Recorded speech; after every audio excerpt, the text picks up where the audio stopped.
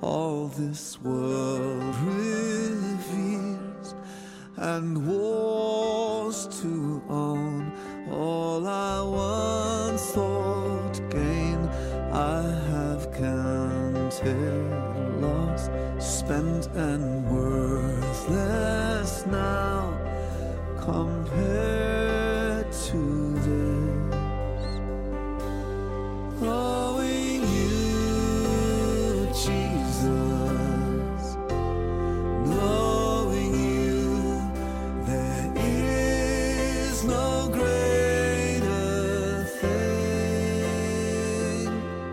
You're my all, you're the best, you're my joy, my righteousness, and I love you, Lord.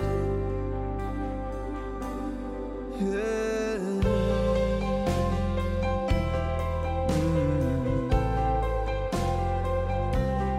Now my heart's desire is to know you more, to be found in you and known as yours, to possess by faith what I could not earn, all surpassing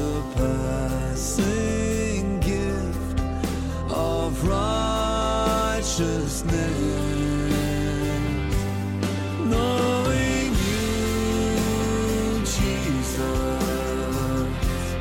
knowing you, there is no greater thing.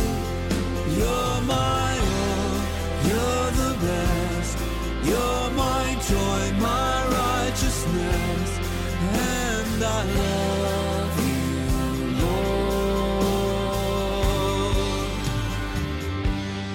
Oh, to know the power of your risen life, and to know you in your suffering, to become like you in your death, my Lord, so with you to live and never die. Knowing you, Jesus, knowing you, there is no greater thing. You're my all, you're the best, you're my joy, my righteousness. You're my all, you're the best, you're my joy, my righteousness. You're my all, you're the best, you're my joy, my righteousness, and I love you, Lord.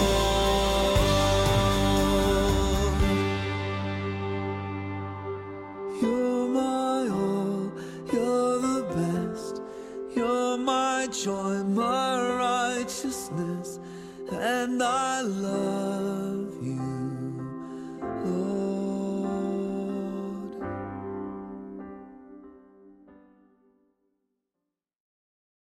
Good to hear you all chatting, and you're very welcome.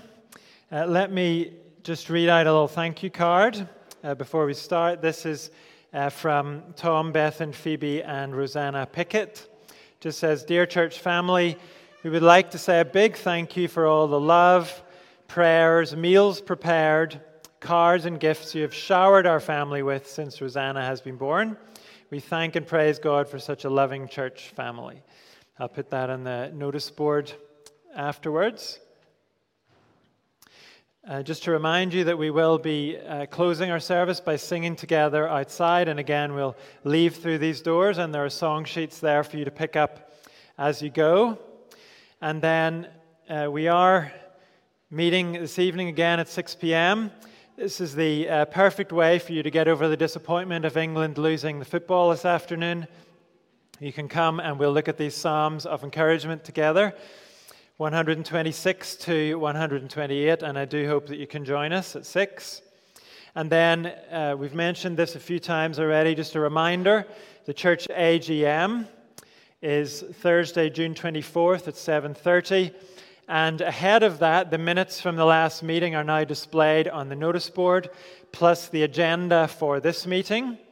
And we have also had applications for church membership from Gerald and Rita Tanner. And again, that's displayed on the notice board. And if you could please return your voting forms for the re-election of deacons, if you haven't already done that. Thank you. And then, slightly further in advance, just another mention of the Tasty Desserts afternoon, July the 6th on a Tuesday. And that's in aid of Taste, an organization that we support as a church, providing clean water in Nigeria.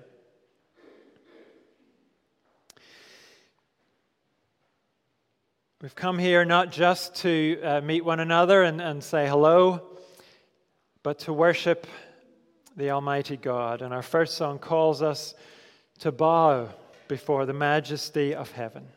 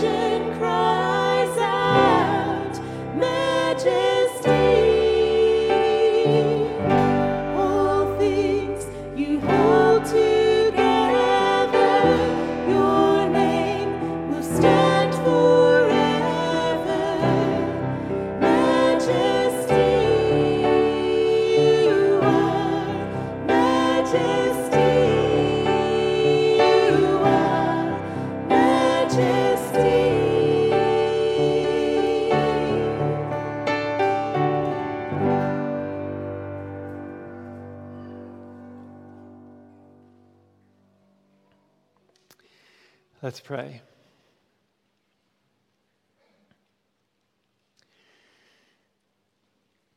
Lord God, we're so thankful that we don't serve a temporary king. We don't belong to a temporary kingdom.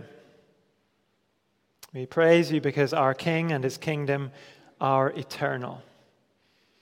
And so our hope and our joy is eternal. We ask you will help us to live for eternity. So much around us tempts us to live for just the present, to turn our backs on your eternal word, to ignore the eternal future, and just grab what we can here and now. Father, will you help us to live bigger and fuller lives than that? Lives that truly make the most of the present because we live by your eternal word and because we are preparing for an eternal future. In this time together this morning, as we give you our attention by listening carefully to your word, will you deepen our trust in you, deepen our commitment to you and your word, so that we're ready to stand firm on the truth of your word. Amen. We're going to have a reading now from the New Testament, from the book of Galatians. And in this passage, the Apostle Paul uses some strong language to speak about the importance of sticking with God's word because it truly is from God. Galatians chapter 1, and we're going to read verses 1 to 12.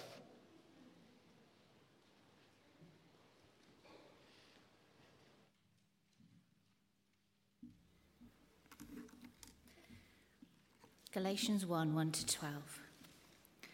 Paul, an apostle, sent not from men, nor by a man, but by Jesus Christ and God the Father, who raised him from the dead, and all the brothers and sisters with me, to the churches in Galatia. Grace and peace to you from God our Father and the Lord Jesus Christ, who gave himself for our sins to rescue us from the present evil age, according to the will of our God and Father, to whom be glory forever and ever. Amen. I am astonished that you are so quickly deserting the one who called you to live in the grace of Christ and are turning to a different gospel, which is really no gospel at all. Evidently, some people are throwing you into confusion and are trying to pervert the gospel of Christ. But even if we or an angel from heaven should preach a gospel other than the one we preach to you, let them be under God's curse. As we have already said, so now I say again, if anyone is preaching to you a gospel other than what you accepted, let them be under God's curse. Am I now trying to win the approval of human beings or of God, or am I trying to please people? If I was still trying to please people, I would not be a servant of Christ. I want you to know, brothers and sisters, that the gospel I preached is not of human origin. I did not receive it from any man, nor was I taught it. Rather, I received it by revelation from Jesus Christ.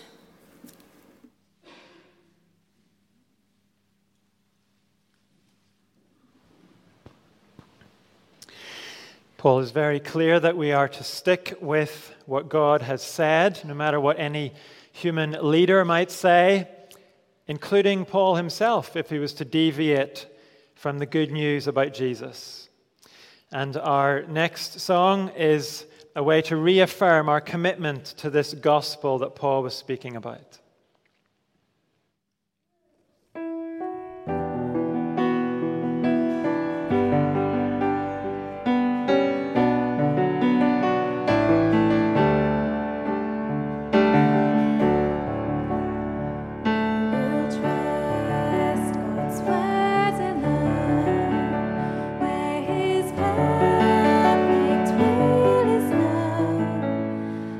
Tradition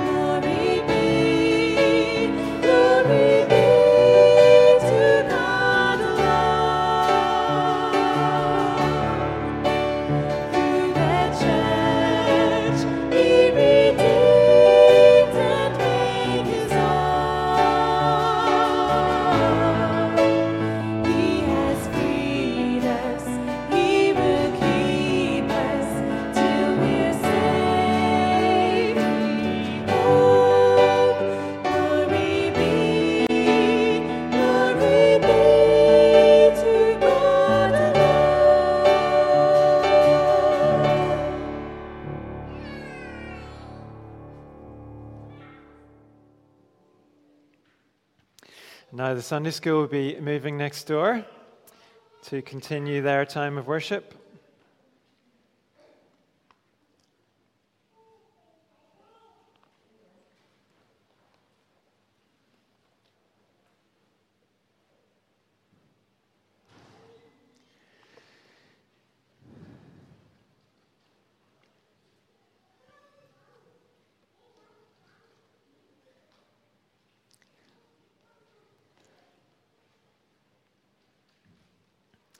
A few weeks ago in the book of Deuteronomy, we came across a test.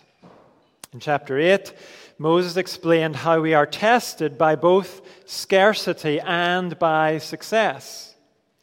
When things are going well and when things are going badly, our dependence on God will be tested. We all say that we depend on Him, of course, but when we go through times of scarcity and times of success, those tests reveal the state of our hearts. In scarcity, will we grumble against God, or will we trust that He knows best? In success, will we acknowledge that our success comes from God, or will we decide actually it was down to us? That was the dependence test. And in our passage this morning, we find a second test. The loyalty test. We all say we're loyal to the Lord, of course, but we must be ready for that loyalty to be put to the test. So turn with me to the end of Deuteronomy chapter 12. In the first part of the chapter, Moses has been speaking about how the Israelites are to worship the Lord when they arrive in Canaan. They're not to be like the Canaanites, who worship indiscriminately on the hills and under every spreading tree. Instead, God's people are to focus and center their worship on just one place, the place the Lord your God will choose. And now, as we pick up in chapter 12, verse 29, Moses prepares the people for the loyalty test. Chapter 12, verse 29. The Lord your God will cut off before you the nations you are about to invade and dispossess. But when you have driven them out and settled in their land, and after they have been destroyed before you, be careful not to be ensnared by inquiring about their gods, saying, "How do these nations serve their gods? We will do the same." You must not worship the Lord your God in their way, because in worshiping their gods, they do all kinds of detestable things the Lord hates. They even burn their sons and daughters in the fire as sacrifices to their gods. See that you do all I command you. Do not add to it or take away from it. If a prophet or one who foretells by dreams appears among you and announces to you a sign or wonder, and if the sign or wonder spoken of takes place, and the prophet says, "Let us follow other gods, gods you have not known, and let us worship them," you must not listen to the words of that prophet or dreamer. The Lord your God is testing you to find out whether you love Him with all your heart and with all your soul. It is the Lord your God you must follow, and Him you must revere. Keep His commands and obey Him. Serve Him and hold fast to Him. That prophet or dreamer must be put to death for inciting rebellion against the Lord your God, who brought you out of Egypt and redeemed you from the land of slavery. That prophet or dreamer tried to turn you from the way the Lord your God commanded you to follow. You must purge the evil from among you. If your very own brother, or your son or daughter, or the wife you love, or your closest friend secretly entices you, saying, "Let us go and worship other gods," gods that neither you nor your ancestors have known, gods of the people around you, whether near or far, from one end of the land to the other, do not yield to them or listen to them. Show them no pity. Do not spare them or shield them. you must certainly put them to death. Your hand must be the first in putting them to death, and then the hands of all the people. Stone them to death because they tried to turn you away from the Lord your God, who brought you out of Egypt, out of the land of slavery. Then all Israel will hear and be afraid, and no one among you will do such an evil thing again.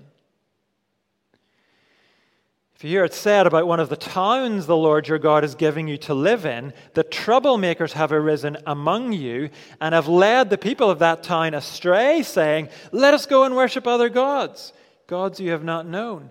Then you must inquire, probe, and investigate it thoroughly. And if it is true, and it has been proved that this detestable thing has been done among you, you must certainly put to the sword all who live in that town. You must destroy it completely, both its people and its livestock. You are to gather all the plunder of the town into the middle of the public square and completely burn the town and all its plunder as a whole burnt offering to the Lord your God.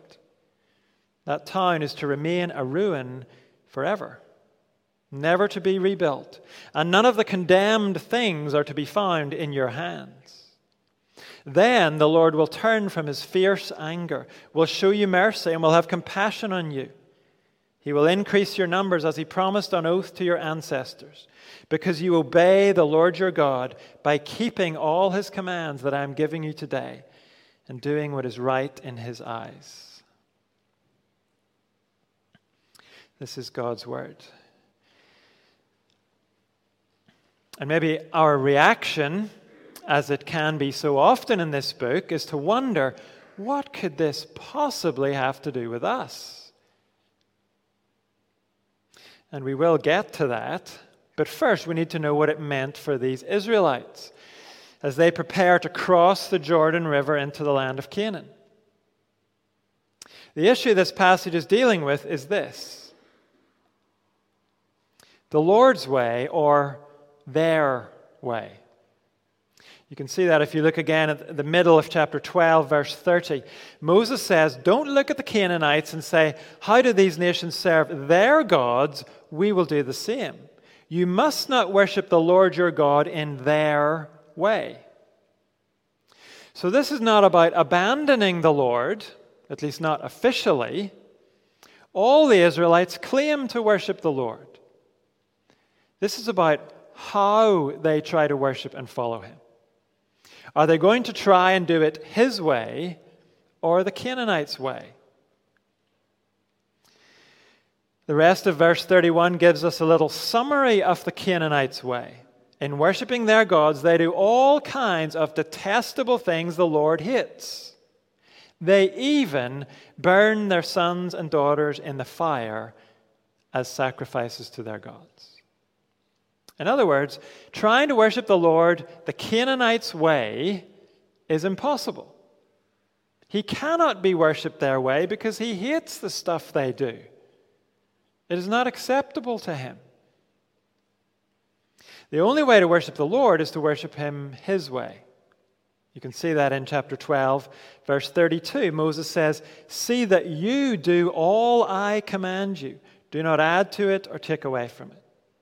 What that means is the only way to truly follow the Lord is to follow him according to his word. Because Moses here is speaking God's word to the people. If you glance down to chapter 13, verse 4, you'll see the commands Moses is giving the people are the Lord's commands. It is the Lord your God you must follow, and him you must revere. Keep his commands and obey him. Serve him and hold fast to him. So the message here is that we cannot follow the Lord if we look at the world the way the culture around us does, and live like the culture around us does. Because the culture around us approves of, and it does, all kinds of detestable things the Lord hates. We saw a moment ago, chapter 12, verse 31, gave an example of that in Israel's context. The Canaanites burned their sons and daughters in the fire. How horrific. And it was horrific. But that was nothing compared to how the culture around us treats children. Today we live in a world where the leading cause of death every year is not cancer, it's not old age, it's not COVID. The number one cause of death every year is abortion. Parents deciding to take the life of their own children. It's legal, and we don't talk about it, we don't debate it or question it. We just carry on doing it in vast numbers. Just in England, in the first 6 months of 2020, we aborted 104,604 babies. 104,604 babies in 6 months in this country alone. Think of the thousands of times that COVID deaths have been mentioned in the news. Have you ever heard that abortion statistic mentioned in the news? Of course you haven't. But during the pandemic, the government introduced DIY home abortions so we didn't have to stop killing babies during lockdown.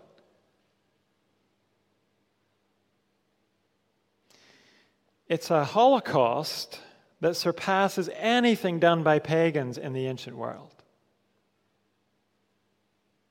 And what they did was so appalling to the Lord that He regularly draws attention to it in Scripture. Imagine how He views what we do to our children today in the name of personal convenience. And imagine how He views all the thinking that goes along with abortion. The worldview that has created a place for abortion. The fact that our children grow up being told marriage is just one of many contexts for sex. That's because sex is basically a recreational activity. So it doesn't need to involve any real commitment to the other person. It doesn't have any bigger purpose like forming deep bonds between two people, which then creates stable, loving families. All that matters with sex is you getting the satisfaction you want. And if that produces a baby and raising that baby seems inconvenient to you, then just end the baby's life. And connected to that is the idea that whatever gives you sexual satisfaction must be good. And so a homosexual lifestyle is as legitimate as any other lifestyle. And because all that matters with regard to sex is you pursuing what you want, well then if you don't feel comfortable in your body, you do well to mutilate it and make it fit the way you feel. So never mind abortion. When we do allow children to survive all the way to birth, we then indoctrinate them with a bunch of lies about how to live and how to use their bodies.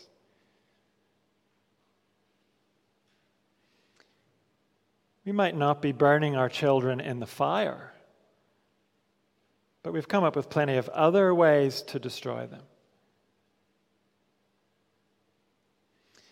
How dare our society ever look down its nose at the Canaanites? And the point here is that those who profess to be God's people better not go along with what God's word says is detestable. It's not possible to do that and still follow the Lord.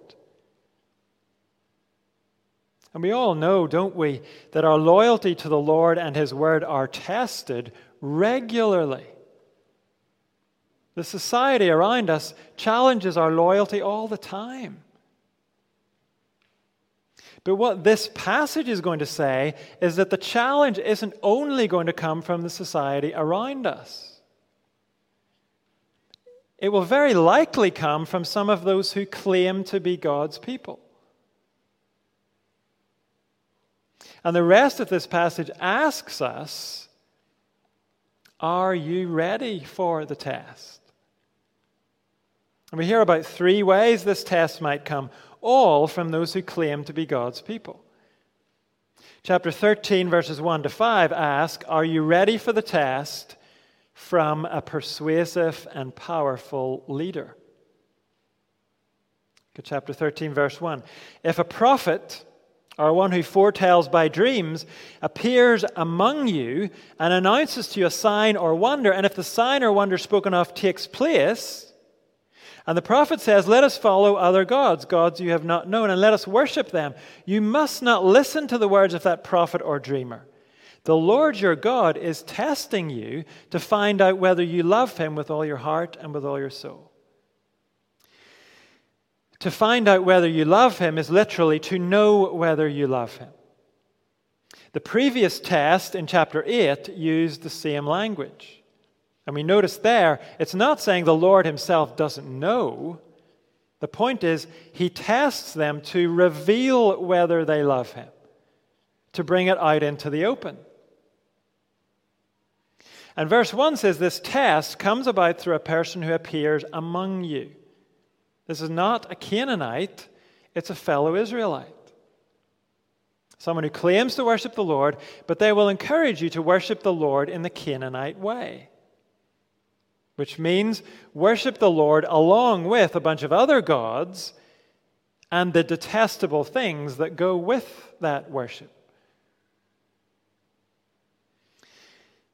In fact, this person doesn't just claim to worship the Lord, they have impressive credentials as a prophet or one who foretells by dreams. A prophet is someone who brings words from God, or at least claims to. And dreams were a well-known way that God could speak to people. One example would be Joseph in the book of Genesis. As a young man, Joseph had dreams that truly did reveal what God had planned for his future. That his family would come to depend on him and even bow down to him. And here, this prophet or foreteller by dreams isn't just all talk. He announces a sign or wonder, and it takes place. It happens. Very often in the Old Testament, God's word was accompanied by signs and wonders.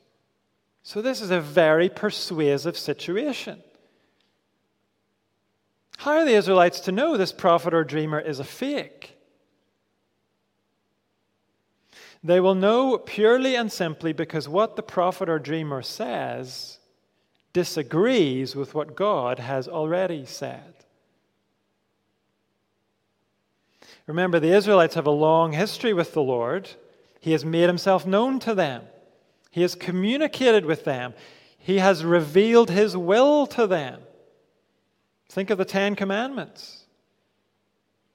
So it doesn't matter how persuasive a prophet might be.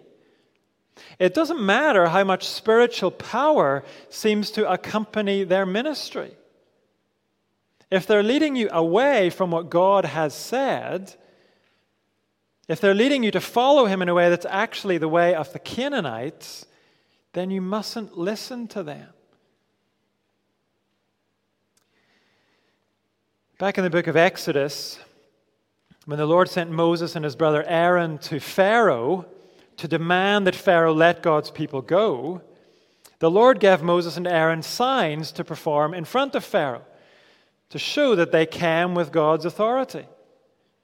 One of those signs was that Aaron's wooden staff became a snake.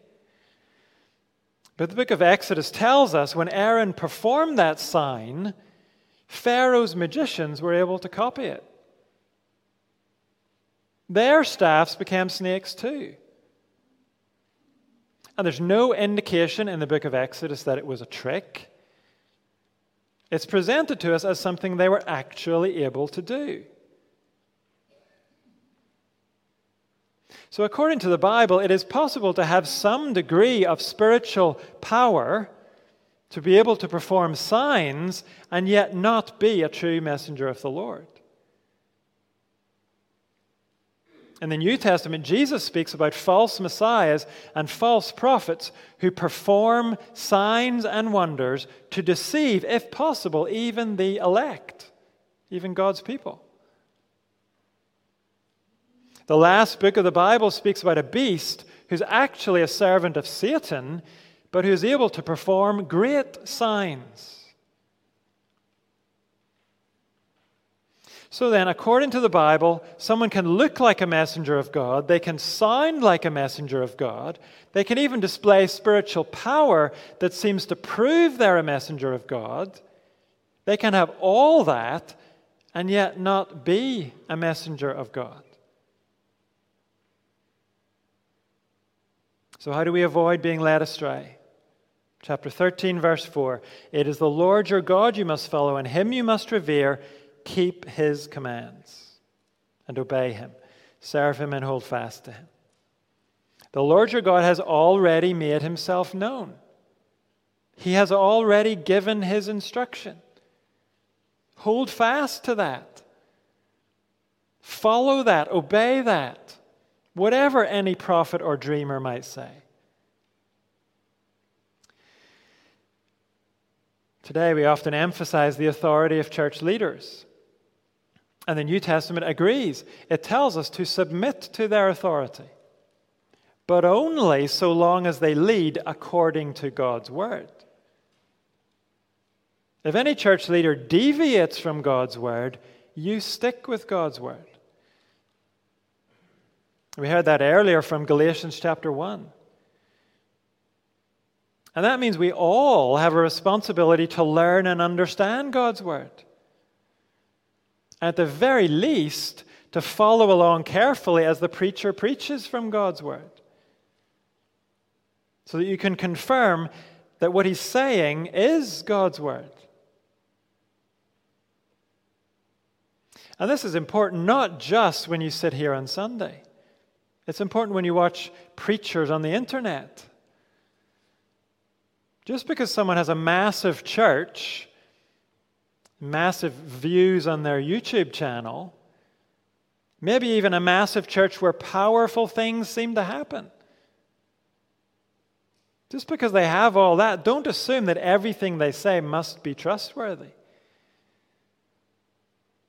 Check that what they say agrees with what God has already said in his word.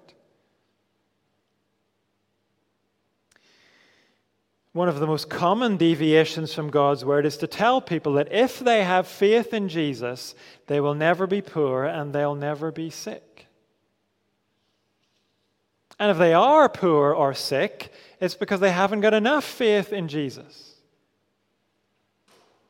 That's going back to Canaanite ways of worship. The Canaanites believed if you make the right offering to Baal or Ashtoreth or Dagon, they'll give you the result you want. Good crops or healthy babies or whatever. But the Lord our God isn't like that. He works for our good all the time. But the Bible is clear that his good plans for us may lead us through poverty and illness.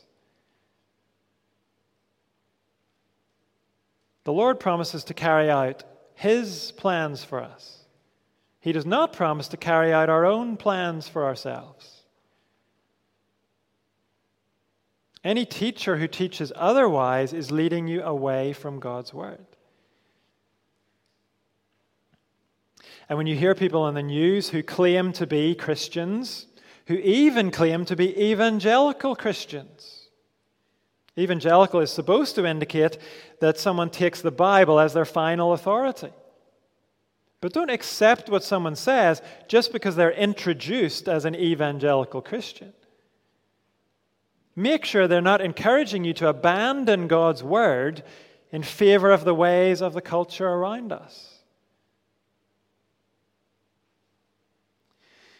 Our loyalty to the Lord can be tested even by those who claim to speak for the Lord.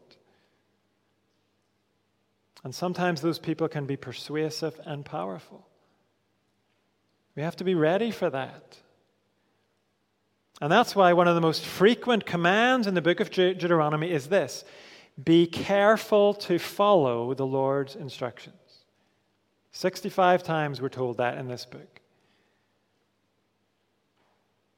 As God's people, our loyalty is ultimately to Him and His instructions. No matter what persuasive or powerful leaders come and try to lead us on a different path. But what are we to do with those leaders who try to lead us astray? Well, verse 5 says, that prophet or dreamer must be put to death for inciting rebellion against the Lord your God, who brought you out of Egypt and redeemed you from the land of slavery. That prophet or dreamer tried to turn you from the way the Lord your God commanded you to follow. You must purge the evil from among you. First of all, notice why this is so serious. It's rebelling against the Lord and leading His people to do things that He hates. That's the main reason what these false prophets are doing is so serious. But there's another reason. God delivered His people from slavery in Egypt. And yet these false teachers, by leading people away from the Lord, are leading them back into slavery.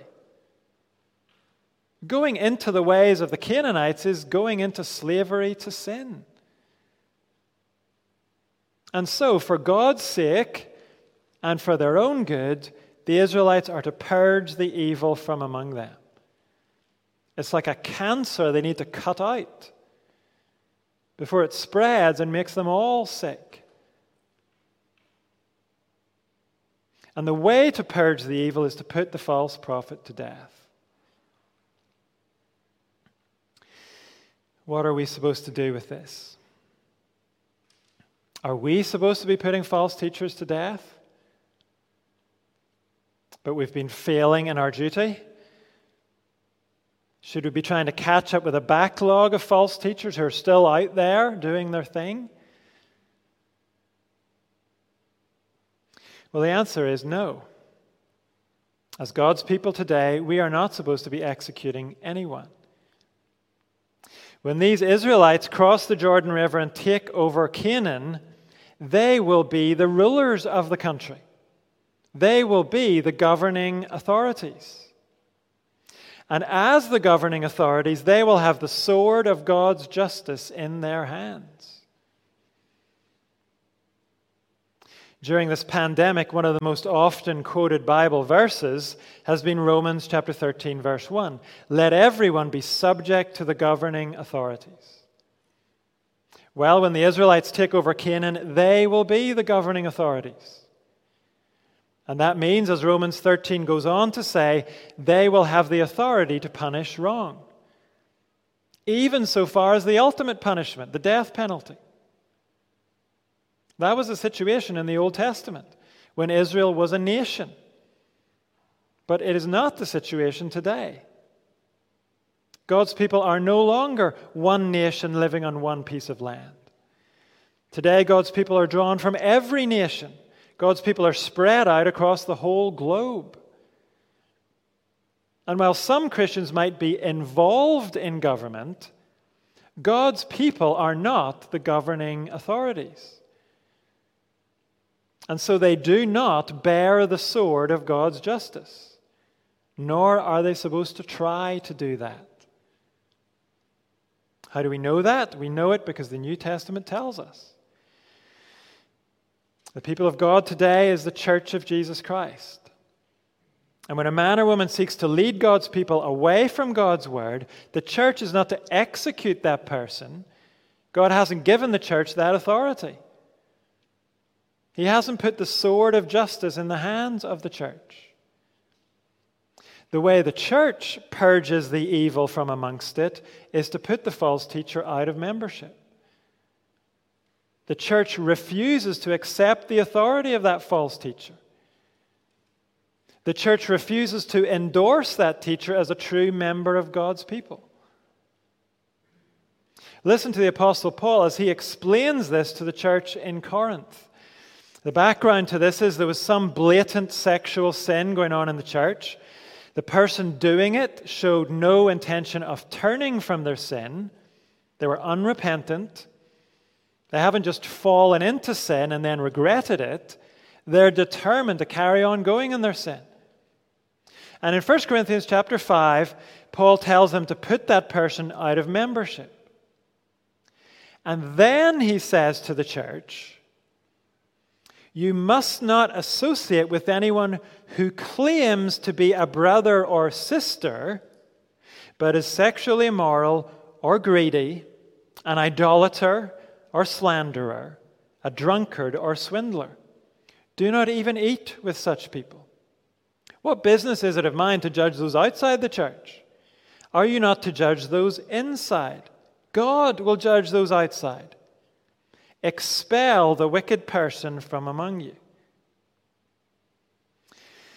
So the church is not to try and deal with sin outside the church. As Paul says, that's not our business. But it is our business to deal with sin in the church, including false teaching that leads God's people away from God's word. And the very last command there in the small quotation marks is from Deuteronomy chapter 13, verse 5. The NIV has translated it slightly differently there, but there's no doubt Paul is quoting our passage in Deuteronomy. Expel or root out is another way of saying purge.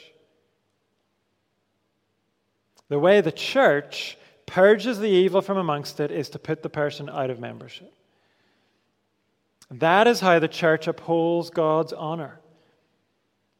That is how the church cuts out the cancer of rebellion against God before it spreads and makes us all sick.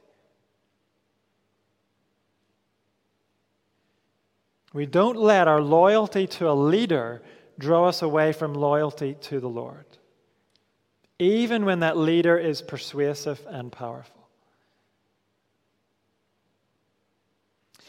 And what we've just said about leaders applies to the other ways this loyalty test might come, according to our passage. Verses 6 to 11 ask us, are you ready for the loyalty test to come from a relative or a friend? Look at verse 6.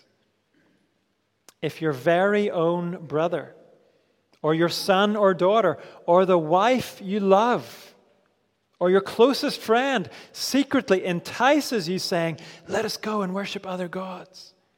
Gods that neither you nor your ancestors have known. Gods of the peoples around you, whether near or far, from one end of the land to the other.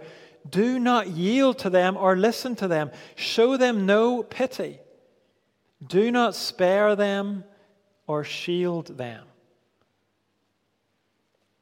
Here, the treachery comes from someone we're close to. Verse 6 says, this relative or friend entices you. That's an intimate word. This is someone you love. But they're enticing you away from the Lord. And again, in the context, this is someone who claims to belong to the Lord. But they're encouraging you to join in with things the Lord hates. And when the test comes this way, it's probably going to be much stronger than it would come when it comes through a teacher or a church leader. Our ties to family and friends produce deep loyalty in us.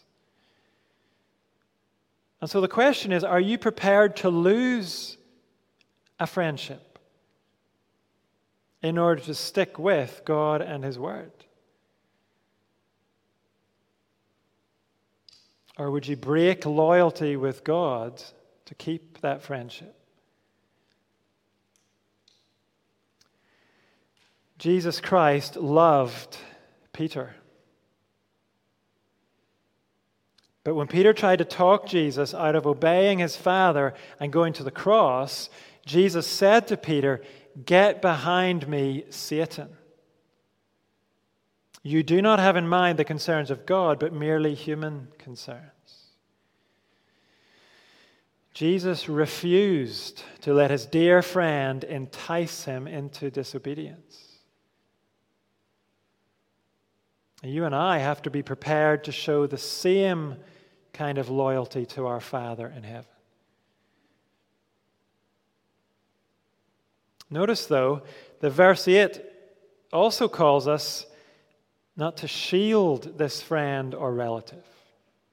How might we be tempted to shield them? What might we be tempted to shield them from? Well, as we've seen already in previous verses, when the Israelites are in Canaan, the person who entices others to sin is to receive the death penalty. That's repeated in verses 9 to 11. And again, when it comes to God's people today, the church, the penalty is not death, it's being put out of the church. We refer to that as church discipline. And if a relative or a dear friend has done something that needs to receive church discipline, it can be very easy to object and take the side of your relative or friend. Not because you believe they're being falsely accused, not because you believe the church is carrying out the process badly, but because they're your friend. They're close to you. In that situation, it's easy for loyalty to your friend to take precedence over loyalty to the Lord and His Word. One writer says, in situations like that, a false sense of pity and mercy can prompt us to call for no action to be taken. To call for the unrepentant sin to be ignored. Even though it's actually rebellion against God. Even though sin that's not dealt with is like a cancer that destroys the church. That's why ignoring unrepentant sin is not true pity or mercy. Now, I'm not saying these things because there's any looming case of church discipline. There isn't, at least not that I'm aware of. I'm saying these things because the book of Deuteronomy has raised them. And you and I need to consider them carefully. Because there may well be a time when church discipline is required, and it may well involve a person close to you. If that were to happen, and if a long process had been followed, urging the person to turn from their sin, but if finally that person remained unrepentant, where would your loyalty lie? Would you support biblical discipline for the honor of God's name, for the health of His church, and ultimately for the good of the person who's sinning, as they're disciplined in hope that the discipline will bring them to repentance? Would you support that, or would you resist the process of discipline and seek to shield your friend from the consequences of their sin?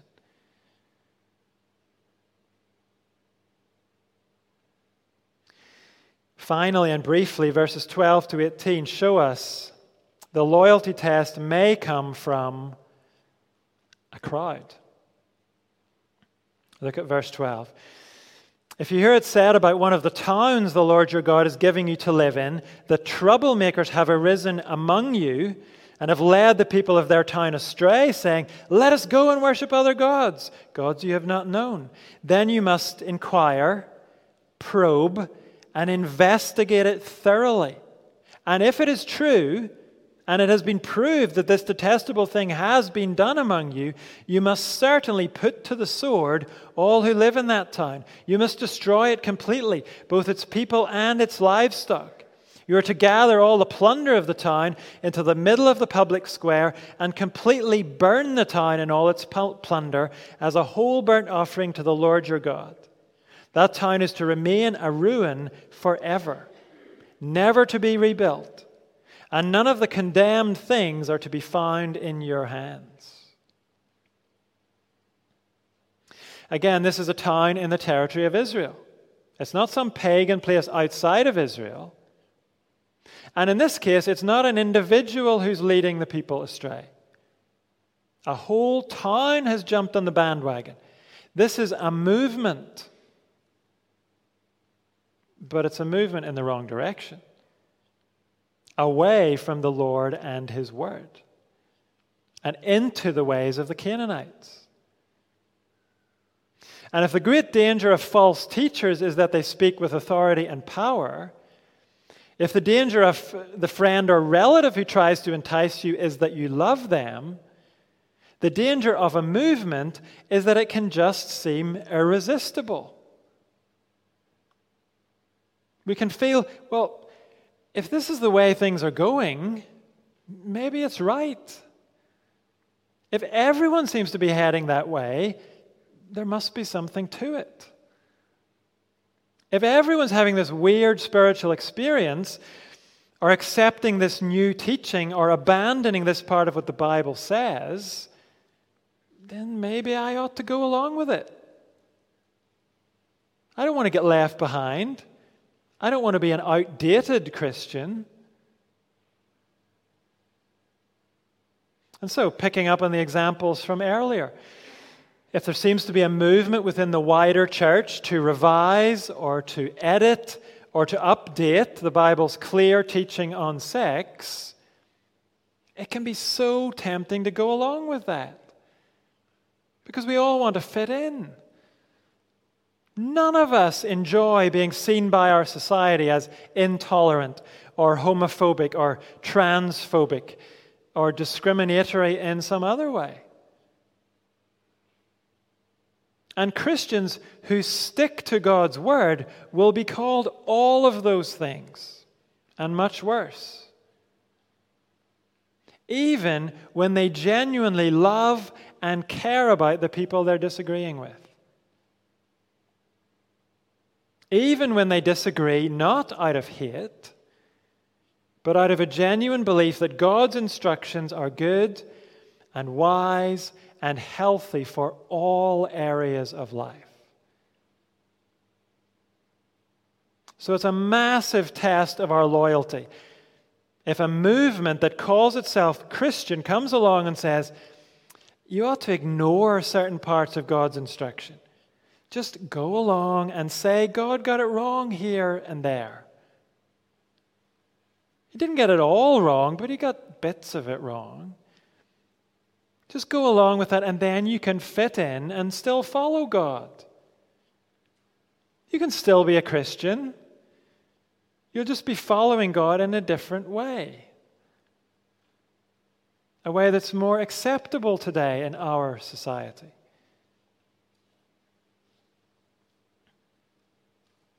Here in our passage, we're shown what God thinks about movements like that. They are rebellion against Him. They are attempts to worship Him the Canaanites' way. And God's people need to be purged from the evil of those movements. Again, in our case, not through the death penalty, but through removal from the church. We're to reject movements that lead God's people away from His Word. And see how careful we're called to be about this. Verse 14 says, when you hear rumors, when there's stuff flying around, then you must inquire, probe, and investigate it thoroughly. Not every movement is bad. Things that are fresh are not necessarily rebellious. Sometimes movements come and revive and renew the church. We're not called to reject every movement just because it's a movement. But we are to inquire, probe, and investigate it thoroughly. We don't give it our loyalty just because lots of other people have gone with it. And if it proves to be leading people away from God and His Word, we have to be prepared to be the odd ones out and reject it.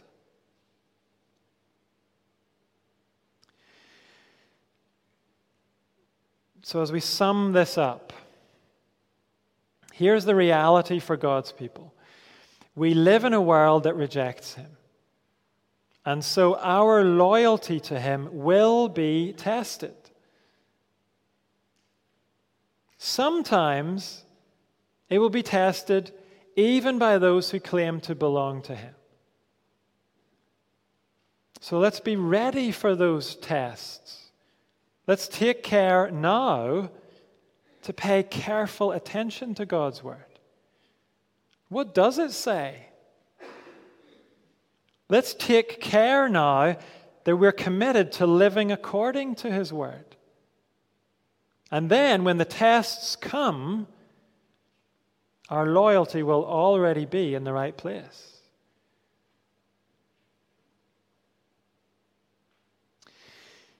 We want to close with two songs that remind us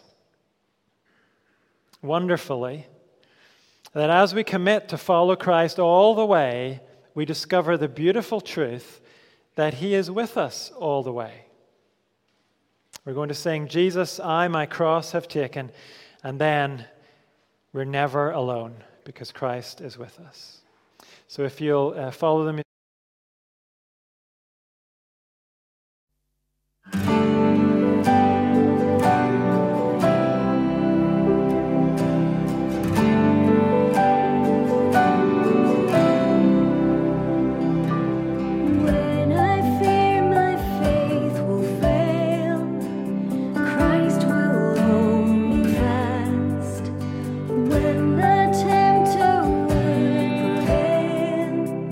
He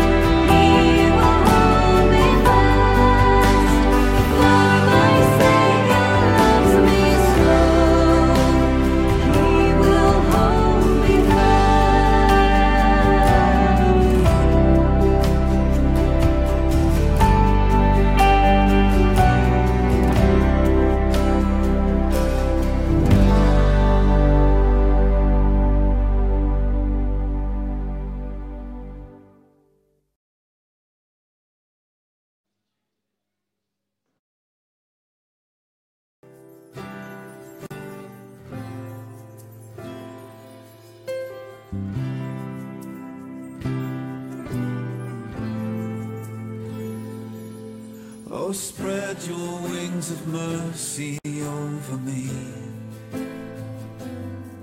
and guard my heart with true humility. No shadow of the darkness pressing in, only the holy overshadowing. Underneath your wings, overshadowing.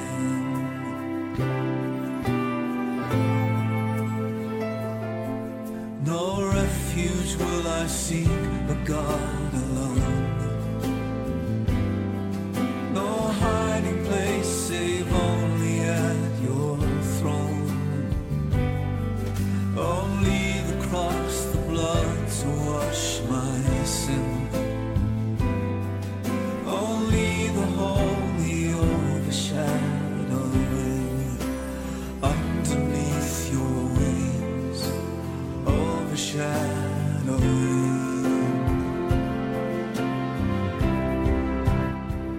You are my shield and my glory.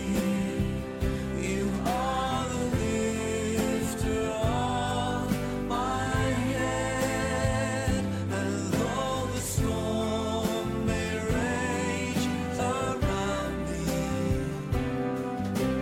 I'll be safe within, beneath the holy overshadowing.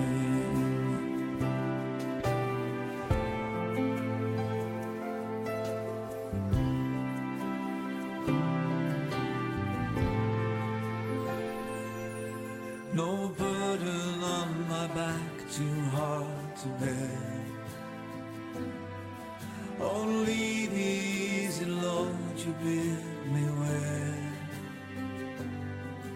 Until these troubles pass, my heart will sing praise for the holy overshadowing. Underneath your wings, overshadowing.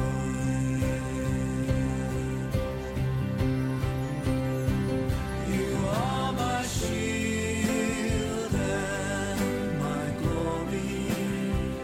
You are the lifter of my head.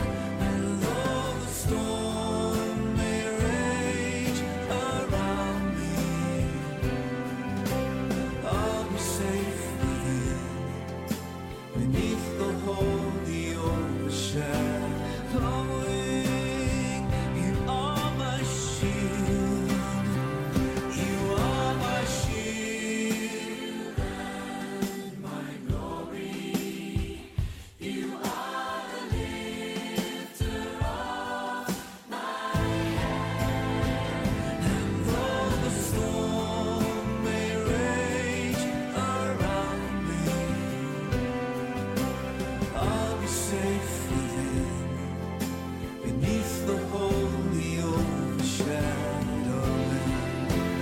Underneath your wings, overshadowing, overshadowing. Underneath your wings, overshadowing, overshadowing.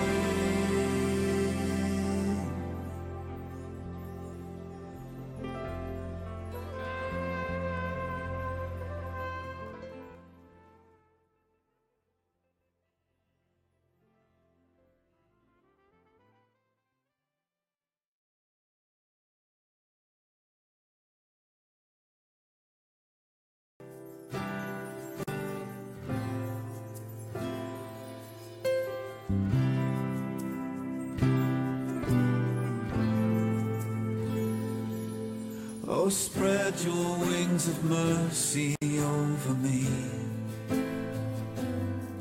and guard my heart with true humility. No shadow of the darkness pressing in, only the holy overshadowing. Under underneath your wings, overshadowing.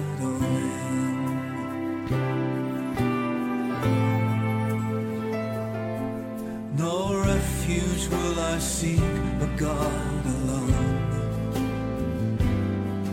No hiding place save only at your throne.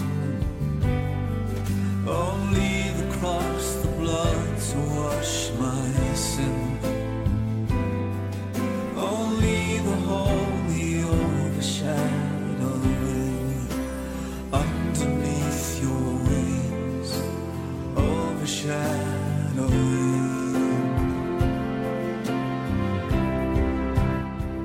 You are my shield and my glory.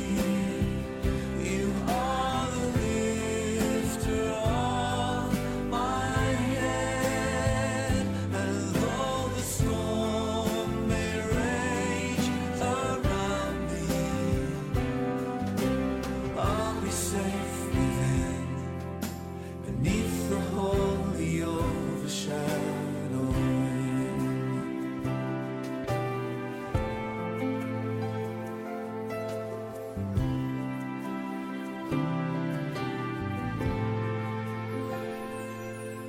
No burden on my back, too hard to bear.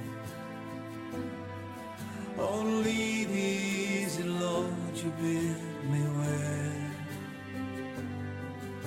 Until these troubles pass, my heart will sing praise for the holy overshadowing. Underneath your wings, overshadowing.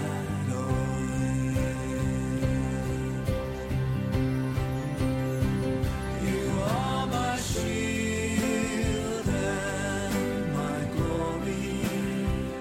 You are the lifter of my head. And though the storm may rage around me, I'll be safe within, beneath